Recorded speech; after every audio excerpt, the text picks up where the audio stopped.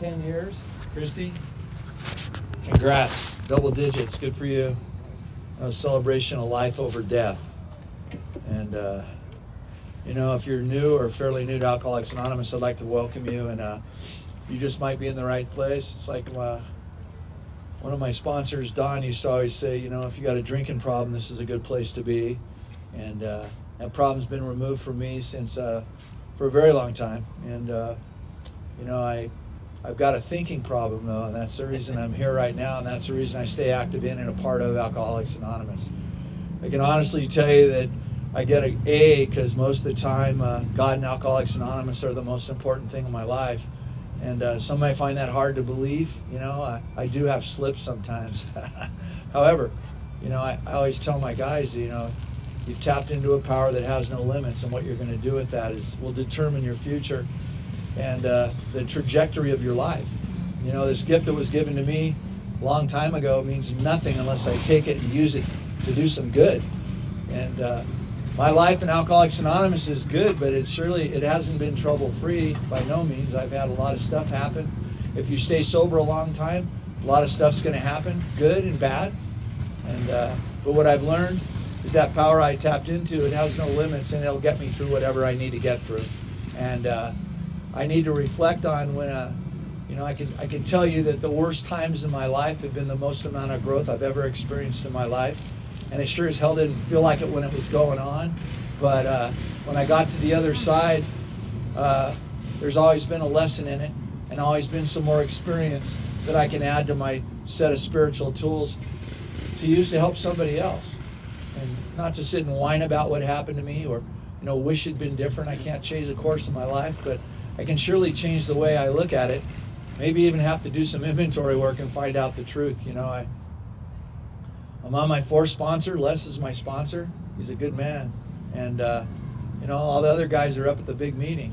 It's not the way I want it or that I liked it, but, God does things for a reason, and I promise you, He lays people in my path that unmistakably was a divine intervention. Every time from the Tuesday when I rolled into the 502 Club in 1988 to me standing here tonight, and that I know for sure. And I need to keep my eye on the ball, and that means that I'm shooting at a target to gain spiritual growth. That's what my life's all about. It's crazy, and that means that regardless of how happy my wife or my family is, how much money's in my bank account, whether my employees are behaving, or whatever's going in my life, my goal is to tap into that power and continue to keep my eye on the ball. And if I'm doing that, the rest of it's a cakewalk.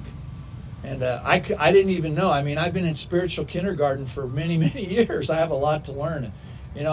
I tapped into a power that has no limit. I'm only the conduit. I'm a pipe coming out of the lake. And I got to stay connected to the lake. If I don't, I'll dry up. And I've seen it happen again and again and again. I know people that are 30 and 40 years sober, and I got to tell you, they're fine examples to me of what not to do. And I would hope and pray that I never let go of this gift that's been given to me. My life is huge.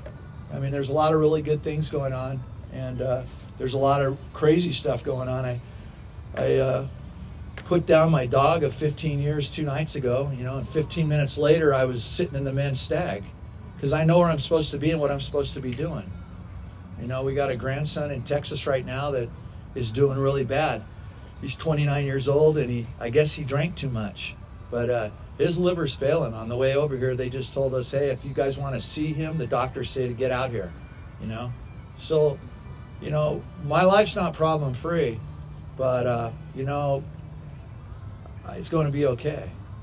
It's going to be okay. I'm going to be okay. Something happened to me a long time ago. I learned how to calm down a little bit, which is hard for a guy like me.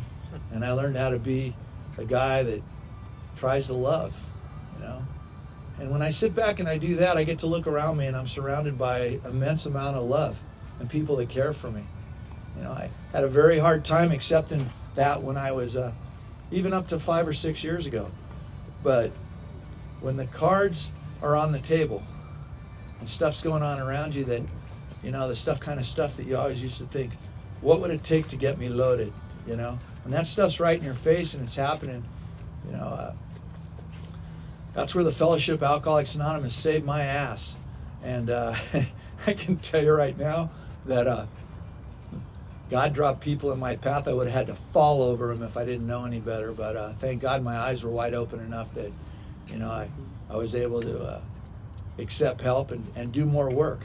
This whole journey in Alcoholics Anonymous has been about doing a lot of work that I didn't always want to do. It's been about driving places I didn't want to do things. I don't want to get suited up and drive an hour and a half to go to a meeting and go yak at a meeting, or go pick up some guy that I don't even like to go through the big book of Alcoholics Anonymous with them, or all the things I've done, regardless of how I felt, because somebody probably felt like that when they met me too. I was blessed when I walked in on a Tuesday night. I was dropped into a hotbed of Alcoholics Anonymous with a bunch of men who were doing the deal, and I was desperate and defeated enough that I jumped in their back pocket and I did things I didn't want to do, mop the floor on Friday night. I remember my grandpa sponsored this little guy named Harvey walking across the floor Friday night with a mop in his hand, and I thought, that prick thinks I'm going to mop this floor. I'm going to break the mop over his head. He should know who I am. And when he said, hey, kid, they're moving the chairs. You can start mopping over there. I said, yes, sir, instead. And my life began to change. And, I can tell you that doing those things, being accountable, doing the things I said I was going to do, being the places I said I was going to be, and continuing to do that for a long time now, I learned how to be there for my family when I need to be there. I learned how to be a father to my children, and I needed to be a good guy that was going to do what he said he was going to do. And that's not like me. I'm not that kind of guy. I'm a selfish person, and I want more for me as quick as I can get it. But I know for sure the more I give, the more I get. And so, by the fine examples that have walked before me, I always wondered, how are these guys so happy? When I was new, I thought they were like, smoking the bong on the side or something, right? That wasn't it. They'd tapped into a power that I didn't understand when I was new. And watching that power work in their lives and the things they did with that power, that's what changed my life. And, the longer I'm here, the more I need to be here, and the more I know that I have a lot to learn. And I've been to Alcoholics Anonymous meetings all over the world. I got sober and my life took off like a rocket ship. Crazy. And my first sponsor, George, used to always tell me, how lucky I was, because I came to Alcoholics Anonymous defeated, beat down. My scorecard read 0. And he kept telling me it'd be harder later. How could it be any worse than this? And the truth was, by the time I was 6 or 7 years sober, I had all kinds of shiny crap, a beautiful wife, money in the bank, my business was rolling, everything was good. And I was still active in Alcoholics Anonymous, but my priorities began to change. And I got beat down one more time, and he looked at me and he laughed and told me, he said, I told you it'd be harder later. And he said, because there's one thing worse for an alcoholic than bad fortune, and it's good fortune. And you've been very blessed in Alcoholics Anonymous. So I learned how to get back to basics. And it was one of the first lessons I learned on a series of surrenders that were going to occur across my life. But as long as I stay defeated and continue to chase the target, which I believe is spiritual growth, that my life would improve.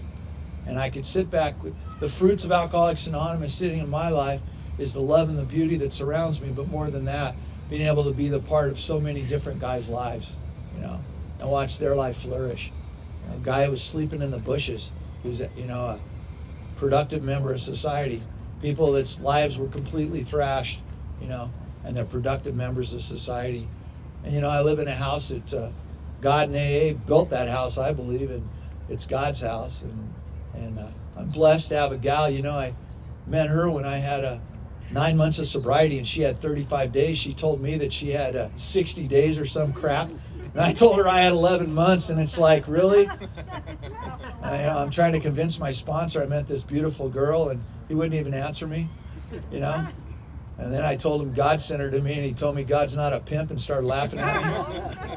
And then he asked me where she lived. I said she lives in La Cañada. She goes to those meetings at that Dunsmore, the oldest club this side of the Mississippi.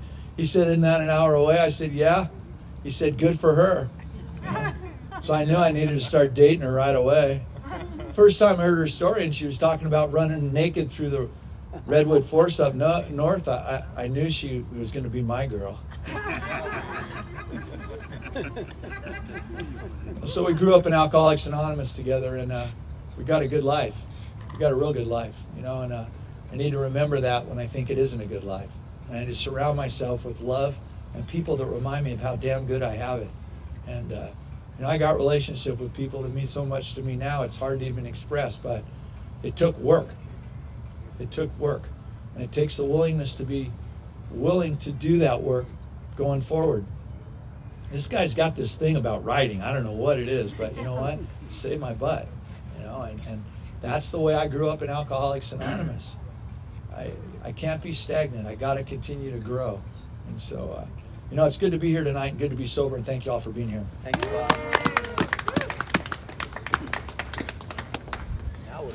Thank you, everyone. Thank you, Bob. And now let's bring in Lynn, see the rest of the story. Oh, woo! Give it up. Thanks, babe.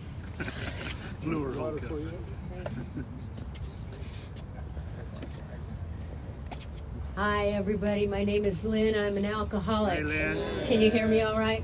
Yep. Okay. You can I hold just it. want to congratulate first and foremost Rachel, 90 days. It is Rachel, right? Yeah. Right on. And 90 days is, that's probably the hardest 90 days you'll ever do if you keep coming back and one day at a time. Congratulations. And 10 years from being homeless to having a thriving, full life. There you are, Christy. Happy birthday. My sobriety date is January 20th, 1989. And I did, in fact, get sober at Dunsmore in La Crescenta. And my sponsor, Lynn, is still up there in La Cañada. And she's been my sponsor from the very beginning. So it's two Lynn's. I'm Lynn B. and she's Lynn R. And I'm a very lucky girl to have the same sponsor throughout my sobriety.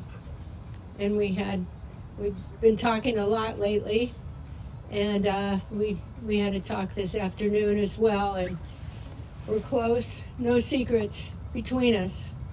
And that's a different thing right there. I was a good actress. As long as I was polished on the outside, you wouldn't have to ask questions and I wouldn't have to tell you anything.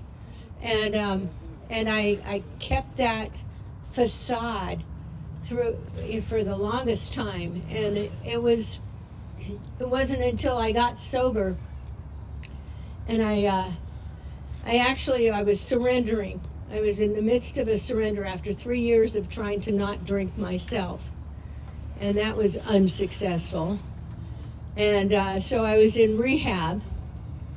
And I'm kind of getting ahead of myself, but I was in rehab and I had just surrendered to God. I said, okay, God, you made me this thing. What do you want me to do? And I laid there defeated.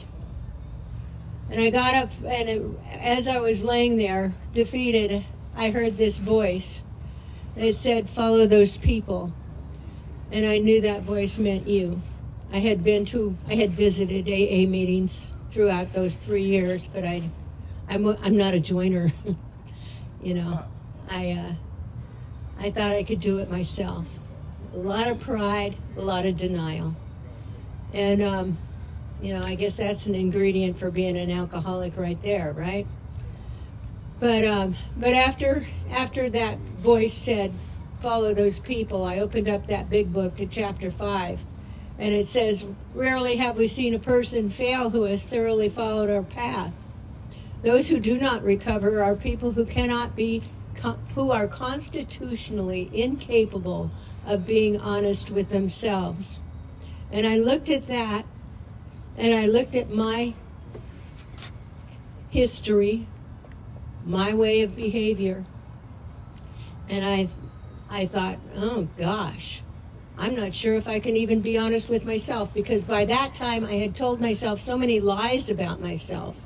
That I was better than you, that I was this, that I was that, that, you know, I was a good employee. I still made it to work. My first meeting, I went to an AA meeting in Burbank, and I walked there and I was wearing a suit just like I am tonight, except I had matching high heels. Today it's more practical.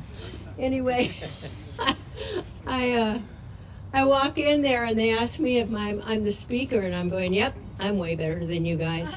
And so I just thought that I could do this myself, and I couldn't. The thing is an alcoholic is constitutionally incapable of, number one,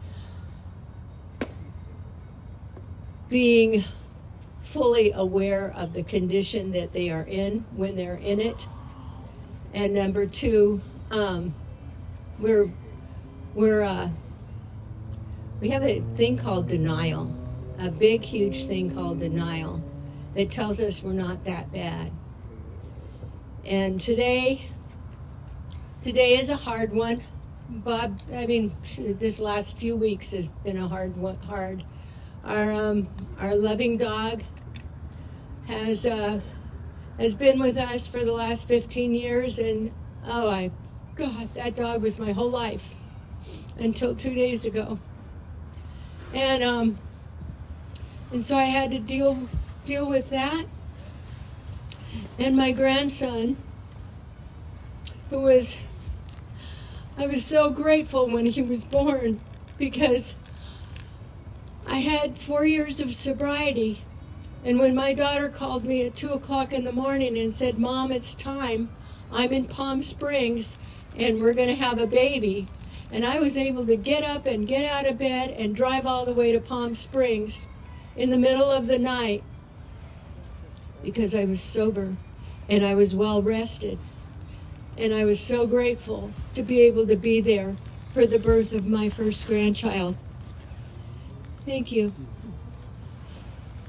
Well, that first grandchild is now in the hospital, and on the way here, he's been in the hospital for 2 weeks from acute alcoholism. And they've been trying to keep him alive, pumping his stomach,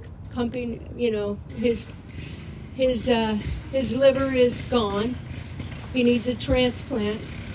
But of course, he didn't have good insurance. And also, you don't get transplants when you're an alcoholic. You have to wait until you're 6 months sober. Well, it's a little late for that, isn't it? And his kidneys are shutting down because his liver's not working. And on the way here tonight, I got a text from my daughter in Texas telling me that the doctors just told his parents, my daughter and her husband, that his organs have shut down and it's just a matter of time. This disease is cunning, baffling, and powerful. It was to me, and it is to probably all of us. My family just happens to have a real strong streak of denial. Everything's okay, I'm fine, I'm fine, I'm fine. Yeah. Thank God I got here before it was too late. And now I get to share my experience, strength, and hope as best I can with those who want this thing. And if you're here tonight, hopefully you want this thing. And if you want it that bad today and you want to stay sober, get active. Get active in Alcoholics Anonymous. You see Tina running around, making cakes and everything. You see these guys making burgers. You see all these people being of service, getting active. Whether my first meeting that I went to at Dunsmore, they came up to me right after the meeting and they said, hey, do you want to stay sober? And I said, yeah. And they said, okay, pick up all the coffee cups, bring them into the kitchen, we're going to wash them and dry them and put them away. That was how I stayed sober that night. And after we were done washing the dishes, they said, "Hey, do you want to go have coffee with us?" Sure. I went and had coffee with them. What did I do the next night? The same thing. What did I do the next night? The same thing. Because those guys wrapped themselves around me, surrounded me, and that's what we do in Alcoholics Anonymous. We just jump into the middle of the pack, and if you're standing there and you say you want to be sober, we'll bring you in. Yeah, we will. Anyway, my story goes kind of like this. My husband was talking about me running around the redwoods naked. Yeah, I did. I tuned in, dropped out, and I was, I came of age in the 60s, and in 1969, I started experimenting with substances. First it was marijuana, then it was LSD, then it was everything else you could think of under the sun. And it was actually not until I was 27 years old that I accidentally had wine, was what it was, because my ex-husband was a drug dealer, and all of them it was all drugs. And so that's what I did. And so it wasn't until I got a job at I was a little natural foods hippie, so I got a job at the natural foods restaurant, and they had natural wines, and they wanted me to taste the wines. And so that first shift, every time I went back into the kitchen, they had another glass of wine for me to taste. And this was up in Northern California, so it's the best wine ever. And so I'm tasting it, and I'm like, that's good, that's good, that's good. And I get in my car after that first shift, and I'm driving, and I'm like, whoa, this is nice. I'm not afraid of the cars on the road anymore. And my driving skills are so much smoother, and I'm doing such a good job. I like this stuff. I think I'll use this stuff more often. And I became a wine connoisseur. And I was getting bottles of all from the different wineries. I ended up having a favorite. It was Robert Mondavi. And I was married at the time. I had 2 kids. My kids were little ones. Let's see, 5 and 3, I think, is how old they were. Anyway, they were young, and I had my job, and the reason I got the job was because I wanted to go to school. So I was going to school, having that job, serving at the natural foods restaurant, and my ex-husband, and then after work I would have wine with my coworkers and have fun and everything. And my ex-husband thought I was having an affair. And I said, no, I'm not having an affair. But looking back, yeah, I was having an affair with Robert Mondavi. And I didn't know it, because we're the last ones to know, right? But I was going through bottles of wine, and not to take the story too far into the depths of the craziness, but about a year after that, I had my first blackout. But of course, I decided everybody was lying about me because they didn't like me or whatever, and so I started doing the geographics. I had moved out to Sun Valley, Idaho. I moved back to Northern California, and the blackouts. I was a quick one. I fell quick. The blackouts were frequent, and I kept getting more and more confused. Why are these people saying stuff like this about me? I don't do that stuff. I don't do those ugly things that they're saying I'm doing. And why are they doing that? And the things that I was doing, I didn't find out until I did my first 4th step in Alcoholics Anonymous, that I actually did do that. in a blackout, or at least it was possible that I did that in a blackout. And let's just suffice it to say I was not feeding the homeless in those blackouts. I was not acting like a lady, or the kind of lady that I wanted to be anyway. And so I continued that path. I was a musician too, and it was really weird. I was 17 years sober, and we have a house down in Cabo San Lucas area, and my neighbors wanted me to do karaoke, and so I was singing karaoke at the local place, and this guy comes up to me and he goes, "Lynn," and I said, "Yeah." I went, "Oh my gosh." And it was a friend of mine that I knew back in the day up in Northern California. And I said, "Oh, it's so good to see you. I haven't seen, I'm 17 years sober now." And he said, "Oh, that's a good thing." And I said, "Why?" And he says, "I'll never forget. I went to one of your gigs and you're up on stage singing, and you get down off stage and you come to me and you say, 'Get me to some cocaine right now.'" And so I walked off the stage right in the middle of a gig. I don't even remember it. But those are the kind of stories I get, after the fact. But see, I didn't know it. I thought I was fine. Just fine. Leave me alone. I'm having a good time. Anyway,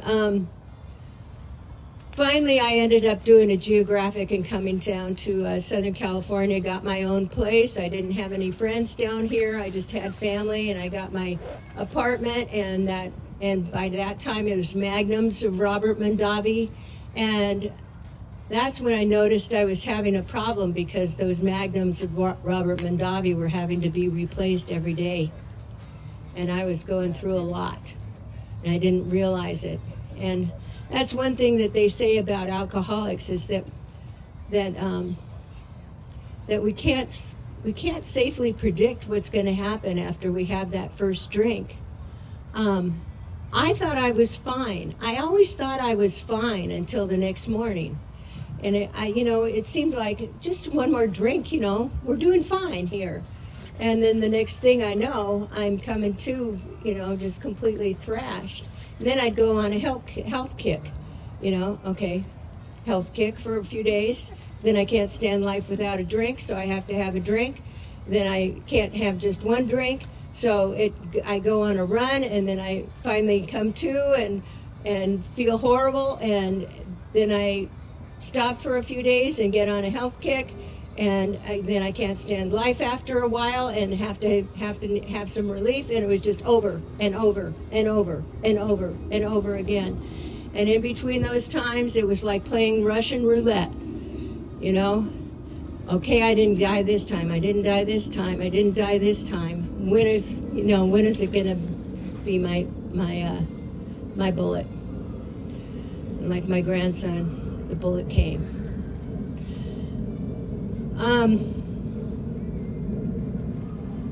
Finally, January 1989. I don't know how much longer I'm supposed to talk. Okay. January of '89, I was in AA. I actually went to AA for 90 days, and I wasn't very good about it, because let's go back. I went to AA for 2 weeks, and then I met a guy who said, "Don't worry about it. You don't have to go to meetings. I'll keep you sober." So watch out for those kind of guys. If anybody's doing that, yeah, just a little tip.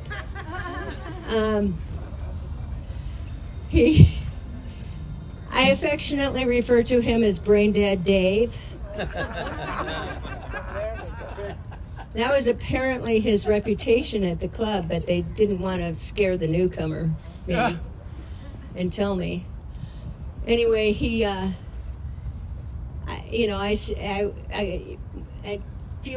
few weeks later, after I hadn't gone to meetings, I was at work, and I did have a high-powered job. I was handling a huge corporate takeover at work. I was in investor relations with a public relations firm, and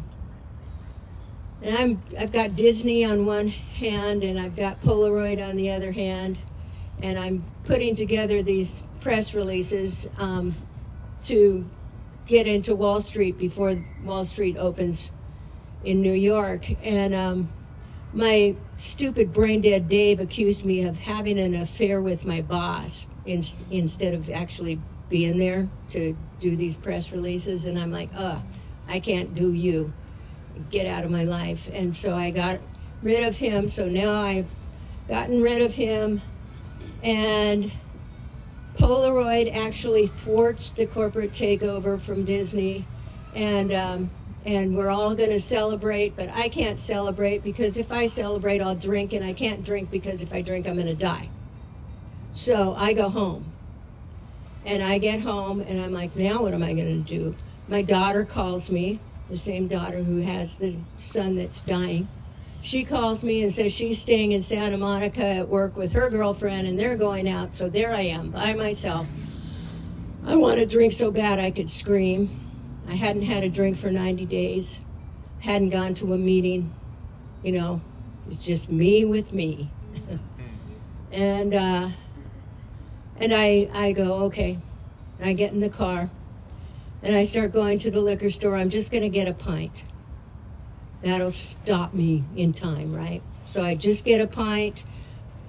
I'll be okay. And I start going to the liquor store down the hill, but if I drink again, I'm going to die. I'm going to start the same cycle over again. Turn the car around, start going back home. But I can't stand life without a drink. I just can't. And so I turn the car around, go back down to the liquor store. If you drink again, you're going to die. So I turn the car back around. I can't stand life without a drink. Back and forth, back and forth. I can't stand life without a drink, but if I drink again, I'm going to die. The alcoholic dilemma is what they call it. And I was experiencing it. The drink won that night. I got that pint. I finished that pint. And after I finished that pint, I thought, I wonder what Brain Dead Dave's doing.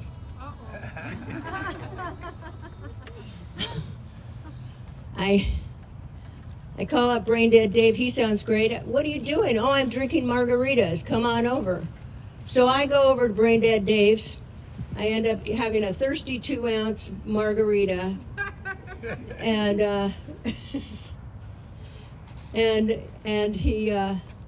I go, I finished that, and I said, okay, let's go back to my place. There's no booze at my place. We got to control our drinking, don't you know? And so I go back to my place, and the last thing I remember, I'm looking at the full moon with Brain Dead Dave. Everything's hunky-dory. The full moon is beautiful. The next thing I know, I come to out of a blackout. Brain Dead Dave, all 210 pounds of him, is sitting on me. I'm flat on the bed. He's got his knees pinning down my arms. His veins and eyes are popping out of his face, and he's choking me with all of his might, screaming, "Tell me you love me!" And I'm like, holy shit.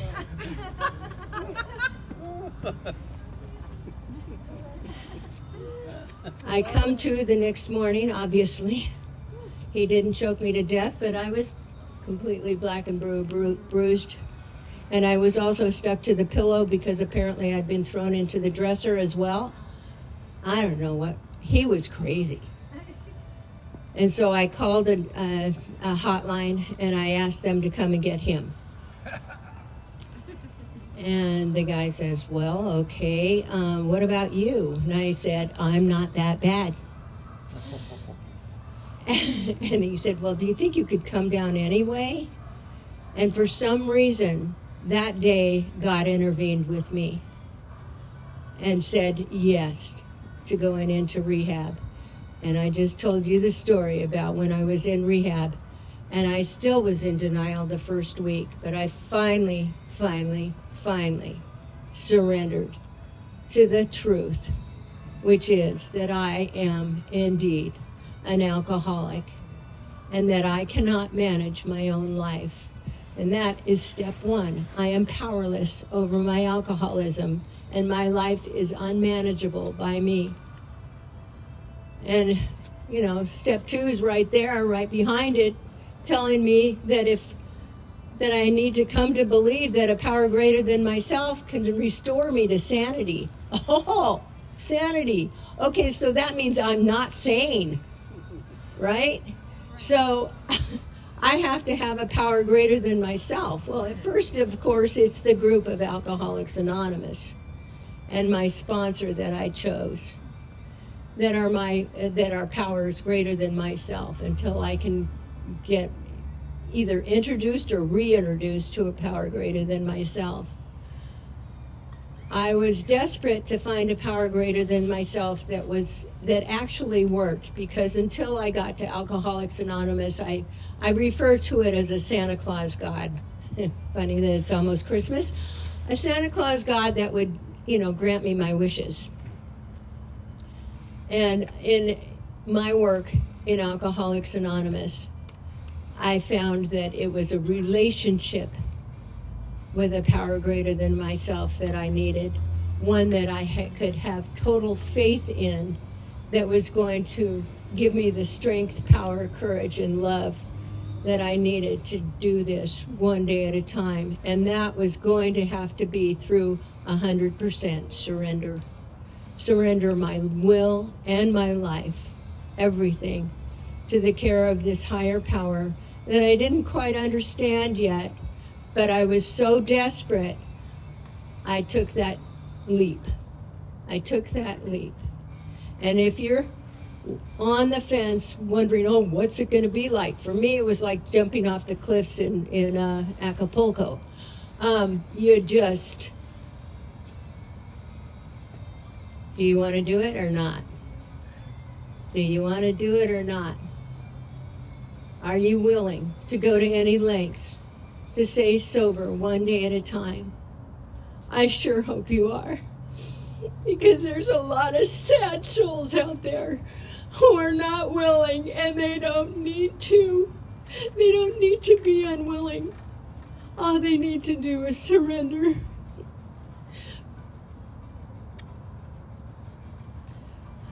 I love my life in Alcoholics Anonymous. I love my husband, who I met in Alcoholics Anonymous. I wasn't looking for a boyfriend, not after Brain Dead Dave. I had obviously a broken picker. I was honest enough with myself about that. But we went to meetings together, and we became friends. And then we became lovers. And he's a wonderful man. He's a wonderful man. And we have a great, great family because of Alcoholics Anonymous is in the middle. God is in the middle. And our willingness to do whatever it takes. I sponsor lots of ladies. He sponsors lots of men. We work with other alcoholics all day long. Right now with all the grief that's going on, I've got all my ladies calling me, and we talk about my grief, but we also talk about the program and how are they doing and what meeting are they going to, and how did you like the meeting you went to, and tell me what you learned today, and tell me what you gave away today. I love this life. I wouldn't change this life for anything, and I don't know what time it is, but I think it's close to time. I love my life in Alcoholics Anonymous. You've given me my kids, you've given me my grandkids, you've given me my husband and my stepkids, and another grandkid that's coming along, and so many friends You can't believe it. I'll never forget when I was brand new and somebody got up on the podium and was talking about all the friendships that they had in AA. And I sat there in my chair and I was looking down and I thought, I don't even know how to be a friend. That's changed. Thanks for Alcoholics Anonymous, and thank you for keeping me sober tonight. Thank you.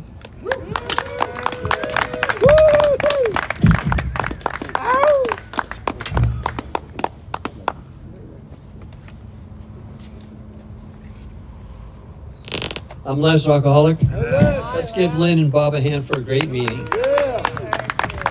And how about giving Carlo a hand for a great chef, and Fernando for setting things up, and everybody else that's at the service here. We really appreciate it.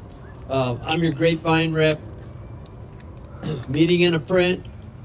When you're stuck on stupid, all you got to do is pull over, read a story. It'll straighten you out for a minute, and that's all we need sometimes, you know. We could do this together. This one here is pretty good here. It's just a special edition, carrying the message down and out in D.C. So what we do here is we give them out, and then you read them, and then you bring them back so we could circulate them. And if you could maybe get a subscription and give it to the recovery house or hospital, send it to somebody in prison, you know, be of service to somebody else. So is there anybody out here want to come up and get this one, down and out in DC? Nobody wants to take a free gift here? I'll take it. Come on, come get it. Well, he'll use it for that Grapevine meeting he has. So, by the way, I want to plug my meeting. It's Thursday. It's Thursday at 6, and it's called Heard It Through the Grapevine. So we'll read a story, and then we'll talk about it. I changed it from 5 to 6 because more people show up at 6. All anyway, right. Thank you. Okay, thanks. It's at, Foothill Vineyard Church on the corner of Foothill and San Dimas Avenue. All right. Yeah. Okay. Everything help set up. We need a lot of help cleaning up afterwards, helping Fernando take the stuff to the truck. And Tina, come on up here and we'll pull these tickets. There she is. Thank you for supporting our raffle. We got a vintage. What do we got here? Oh no, I got control issues. I'll just leave it here. Just talking to the mic. Okay, we got a vintage AA Comes of Age and the Experience, Strength, and Hope. These are all the old stories from the first edition, second, and third edition. If you have a fourth edition, then you have all the stories that were ever written. And Joe's Woes is a good one. He was a sick guy. Let's see. The first number is 7906. Come on, Brandon. You can do it. 7906. No, you're a winner. Come on, kid. Next time, Brandon. Next time. Are we going to pull another one? 7906. Those are the last numbers. There's 4 tickets right there, Bob. It's probably. Oh. Come on, birthday girl. Gee, Mike had to get involved there. Which one do you want? The AA Comes of Age or the Experience, Strength, and Hope? Oh my goodness. The Experience, Strength, and Hope. Good choice. All right. Okay. The next number is 7927. That's Mike. 7927. Right here. Fernando's got it. Wow. And he only got 4 tickets. Good for you. Oh, 8 tickets. Wonderful. Thank you. Thank you so much. And you know what? We have a phone list right there. If you want to be of service, you can call Les or call one of the core members, or just come and bring something and show up and get active. Hold on to your seat. Where's Pearl? Come up here and read the promises for us. Pray us out of here.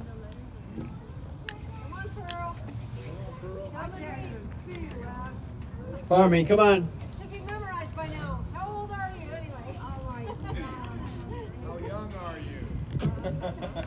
He's over 47 years. You gotta have these things memorized. I changed my She's 47. my name's over at 10.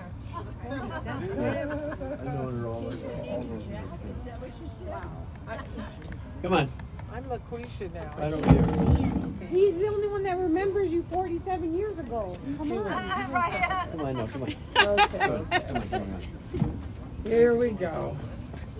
I'm an alcoholic and I'm Pearl. Hi, Pearl. These are the promises. If we are painstaking about this phase of our development, we will be amazed before we are halfway through. We are going to know a new freedom and a new happiness. We will not regret the past nor wish to shut the door on it. We will comprehend the word serenity, and we will know peace. No matter how far down the scale we have gone, we will see how our experience can benefit others. That feeling of uselessness and self-pity will disappear. We will lose interest in selfish things and gain interest in our fellows. Self-seeking will slip away. Our whole attitude and outlook upon life will change. Fear of people and of economic insecurity will leave us. We will intuitively know how to handle situations which used to baffle us. We will suddenly realize that God is doing for us what we can't do for ourselves, could not do for ourselves. Are those extravagant promises? We think not. They are being fulfilled among us, sometimes quickly, sometimes slowly. They will always materialize if we work for them. Now, after a moment of silence for the alcoholic and the children that are caught in the crossfire, will you please join me, I'm going to say, in the Serenity Prayer.